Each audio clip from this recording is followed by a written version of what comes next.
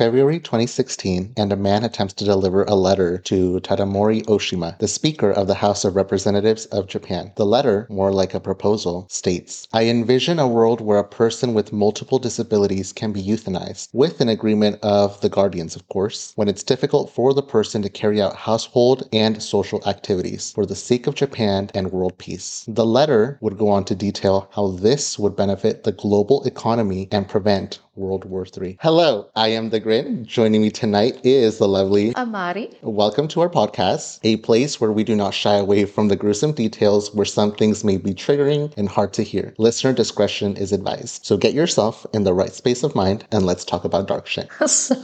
The reason Grin was laughing is because I was shocked. That intro shocked you, didn't it? Reaction. That's an honest reaction right there. Your face was priceless. This person is psycho. This person is definitely psycho. Okay. And we will get to all the details about that. All right. So, Amari, are you ready? I'm ready. Okay, so tonight we're going to be talking about Satoshi Uematsu, who at the time when all this is going down was a 26-year-old man who got a job as a carer at Tsukui Yamayuri-en. This is a residential care home center for people with intellectual and physical disabilities. Oh my God. He works at this place and he wrote this proposal? So let me tell you a little bit about his background, okay? Okay. His father was an elementary art school teacher, and Satoshi actually went to school and got a job as an elementary school teacher, but then left due to the stress of dealing with children. Then Satoshi's parents left him to live on his own at some point, and then that's when he got the job as a carer at the care home center. So they left him after he already They grown moved. up. Okay. Yeah, they moved away. Now let's talk a little bit about the care home facility. So, Tsukui Yamayuri-en is located in Midori Ward, Sagamihara, Kanagawa, Japan, and it was built near the Sagami River. Sitting at a 7-acre of wooded area, it's a remote location and is about 1.2 miles away from Sagamiko Station on the Chuo Main Lane. The care center is run by Kanagawa, a social welfare organization, and as of April 2016, the facility housed about 149 residents between the ages of 18 to 75. Now, the residents that were housed there suffered from intellectual and or physical disabilities. So this meant that some of them could go out and enjoy the surroundings, so the wooded areas, but a lot of them were bedridden. And Satoshi took an interest with the latter. With the bedridden? Mm-hmm. Now, let's go to February of 2016 when Satoshi resigned from the facility after being there for 3 years. So when I was doing this research, there's nothing that in any of the articles, well, first of all, a lot of this is from news from Japan. So I am not Japanese, nor can I read or understand any of the news from over there. So I tried my best to read articles that were translated in English. It just talked about him before he got the job and then right into February of 2016. Now, this time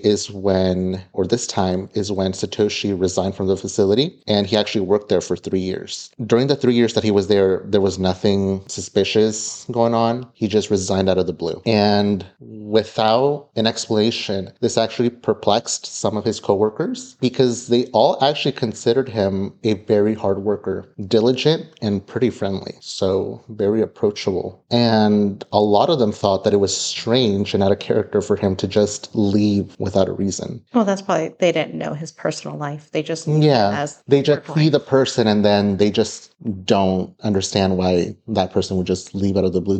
They probably just didn't know what was going on. Yeah. However, there were some that were not surprised. The few that weren't surprised about him leaving his job actually noticed a change in his attitude and personality in the past few months leading up to him leaving the job. They did kind of notice that he was unhappy and they thought that, oh, maybe he just grew bored of the job or just was unhappy being there. So they didn't think that anything deeper was going on with him. That same month that Satoshi left the facility, however, he did travel all the way to Tokyo and attempted to hand a letter to Tadamori Oshima. This man is the Speaker of the House of Representatives in Japan. And he actually went directly to Oshima's house when he got to Tokyo and was immediately stopped by security guards and was turned away. In his hand, all he had with him was his letter. Now, since he was turned away, he didn't give up. He waited until the next day to go to see this man and deliver his letter. Now, again, he failed. They're like, okay, first, you're kind of sketch, so no,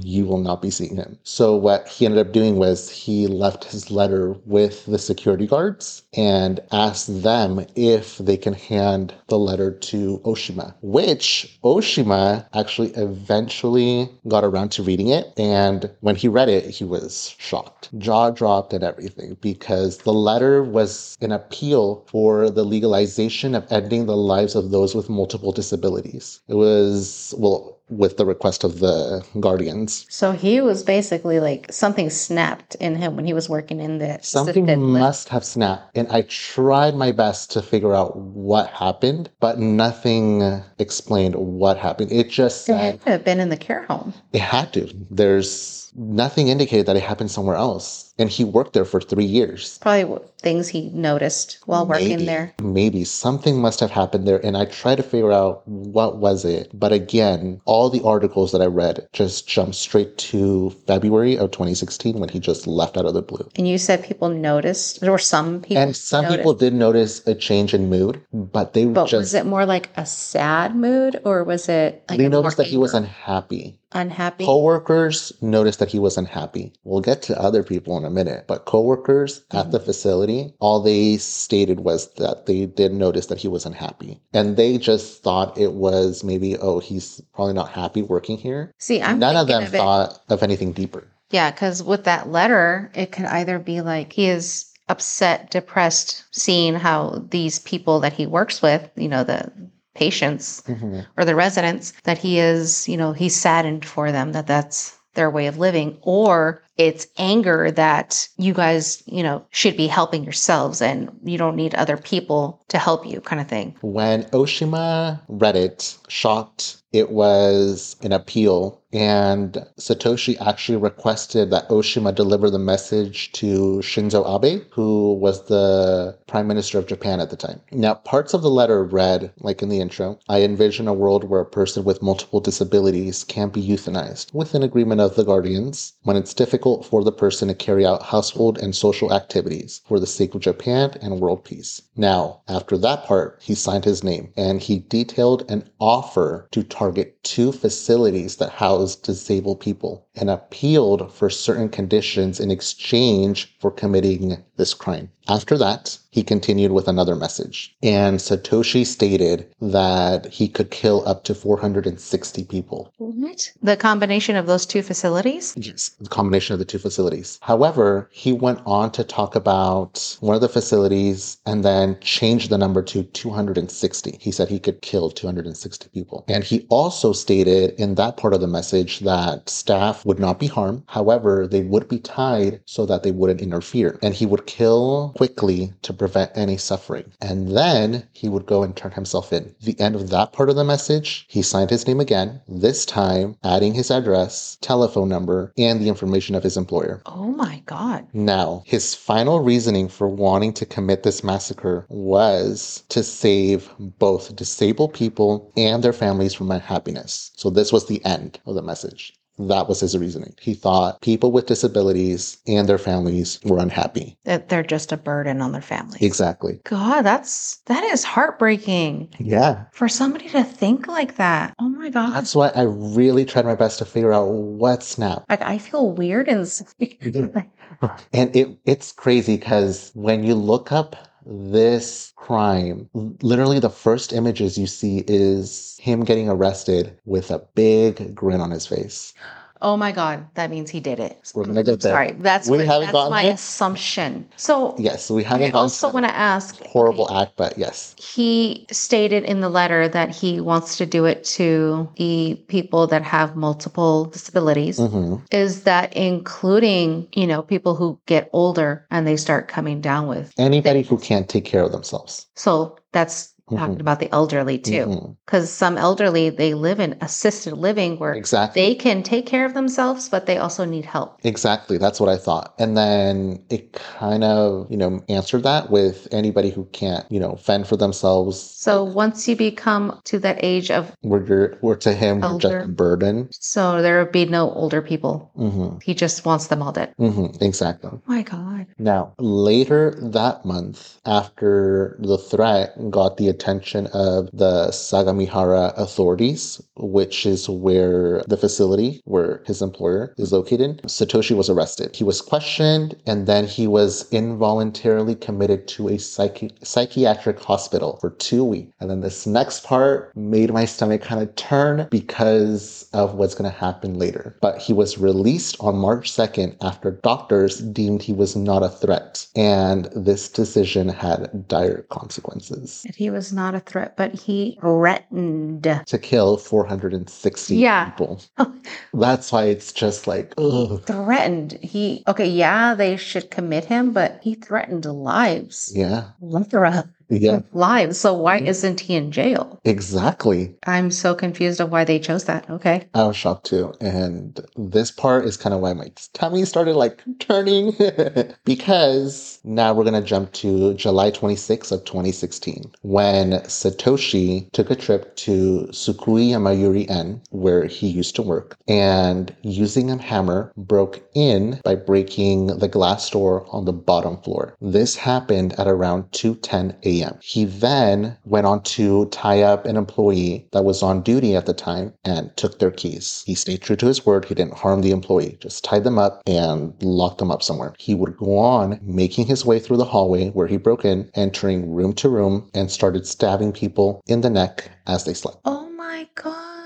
Now, police were eventually alerted at 2:30 a.m. by other staff members stating that a man with a knife broke into the building. But because of the remote location of this facility, it was going to take the police some time to get there. And Satoshi, there were video cameras, and it showed that Satoshi eventually left the building at 2:50 a.m. And the police... 40 minutes. And the police arrived at 3 a.m. They missed him by 10 minutes. Along with them came 29 ambulances, and they tried to save as many residents as they could, but 19 people lost their lives that day. 10 women and 9 men. The youngest victim being 18, the oldest being a 70-year-old. Another 26 were injured, 13 severely. Oh my God. Now, again, Satoshi stayed true to his word because 2 hours after the massacre, he turned himself in at the Tsukui police station, bringing with him a bag full of blood-stained knives and other sharp tools that he used. This attack would become the worst attack committed in Japanese soil in modern history till this day. Oh my God. And then this is why it wasn't only coworkers that were shocked by this, because some neighbors always thought of Satoshi as a very friendly young man. Well, yeah, because his first job, he was a teacher. Yeah.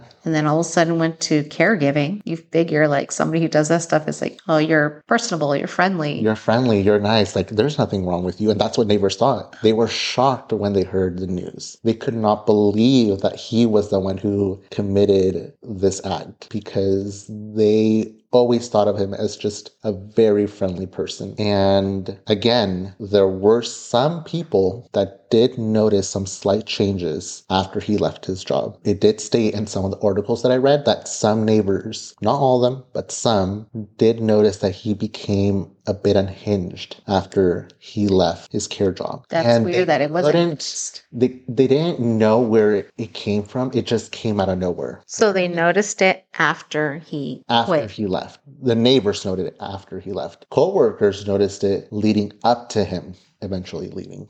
Satoshi's defense lawyers argued that he wasn't mentally fit to stand trial. And they pointed the finger at marijuana as the cause of his mental breakdown and for committing the crimes. I don't think have I ever heard that marijuana is the cause? Maybe back in the olden days, like when this first came out, but... I said the same thing, but I did read another article that's American based. And it did say that you do have to take into account that Japan doesn't view marijuana the same way we do. They view it as something that, Like highly illegal, yeah, could make you mind altering. can make you go crazy, basically. So that kind of made me understand, but I was like, no, marijuana is not going to do that to you. Unless you already had those kind of thoughts. Yes, exactly. And it just made you looser and more like brave to do what you've been thinking. I don't know. Maybe I'm just talking. But even then, that is such a horrible act that I don't know. It had to have been working there so long that got to him. I feel like he must have witnessed something. He must have witnessed something that, or more than one thing. Or even him to himself, like he is working there helping these people and he's thinking to himself, like, this is such a hassle to have to help you. Like, you should be able to do this yourself. So maybe it's not to other families that he thought of as a burden. Like, but he kept thinking it to himself, like,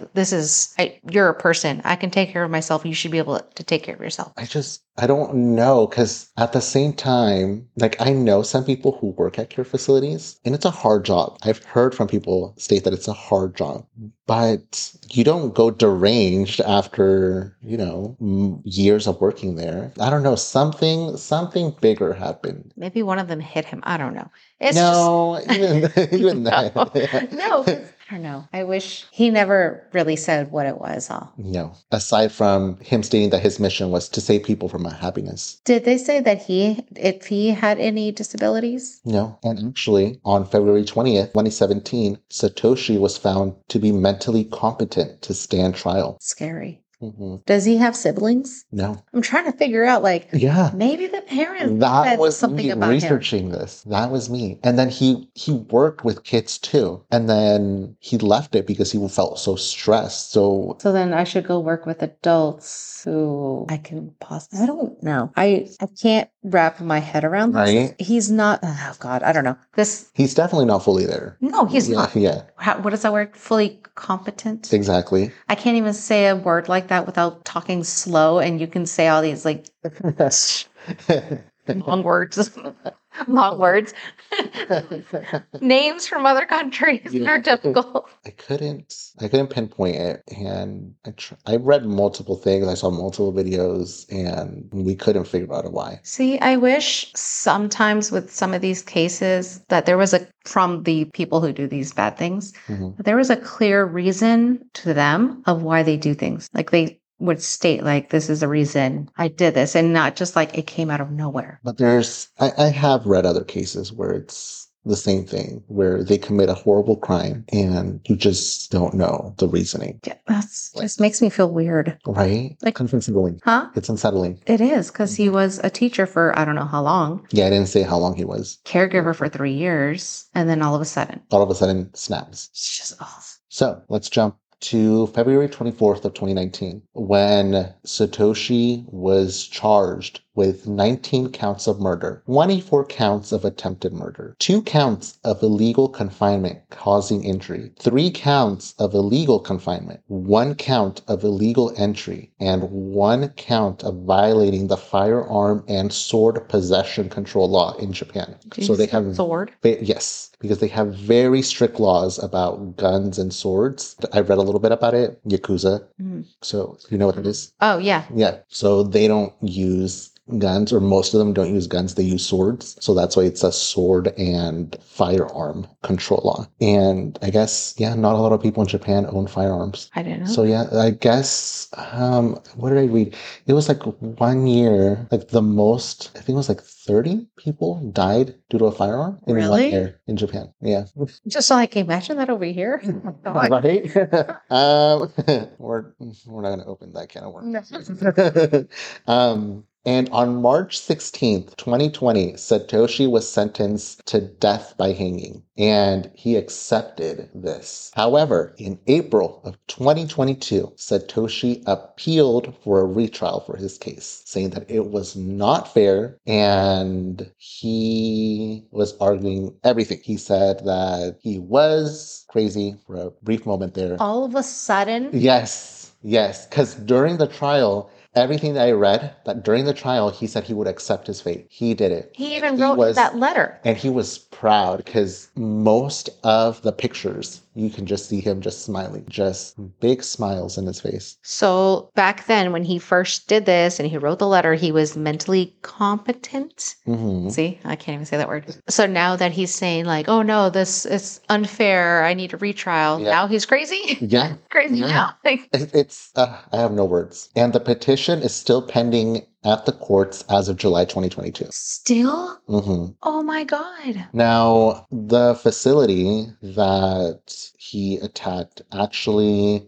did, what's the word? Closed. Destroy, break down. They closed down. They did close down. Well, they didn't close down because remember, he was attacking a very specific group of people. And that wasn't the whole facility. Exactly. This facility is huge. And he only attacked a part of this facility. There is like I guess a gymnasium, like a pool. There's like other parts, but the part where he attacked, that one structure was demolished and they decided that they were going to rebuild a new facility there. Now, the people who decided this, they decided to open 2 new buildings and we're going to have their grand reopening on July 2021. But that year is pretty significant for everybody because COVID. So 2021. It was still COVID. Yeah. so it was delayed. I tried. Why would they even try to open it then when COVID was like what, March 2020 is when everything shut down? Right? So why would they even try to open in 2021? I don't know. I don't know the answer to that question because it was 2020 when COVID hit us. But Yeah. well, COVID hit us.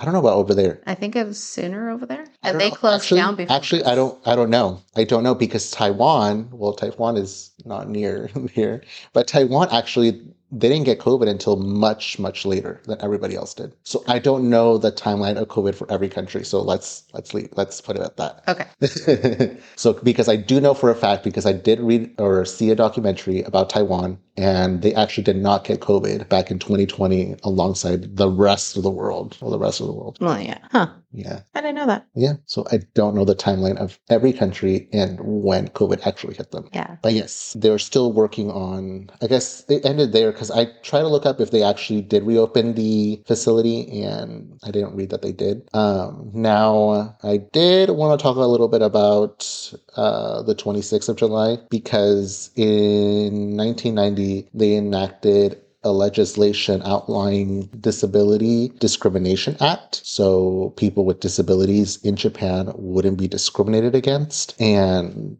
there, I guess there is a stigma around disabilities or people with disabilities in Japan, because another thing that I did find is, or I did not find, I should say, is the names of the victims. They didn't say their names. Yeah, media, nobody released any information aside from just age and gender. So what are their, I guess, policies or against that? No. And Why would people, they fail? this kind of did outrage some people. They just left. And it is a bit kind of rude. They're when humans. they are. And when I see it like that, you have all this information around this guy who did a horrible thing, but you know nothing about the people who lost their lives. I'm trying to figure out if it's because they had disabilities and so they didn't want to say their names, or if it's a more of a respect thing and don't But going want the families. But going to that, like I was saying, that I did read multiple articles and I did see some videos.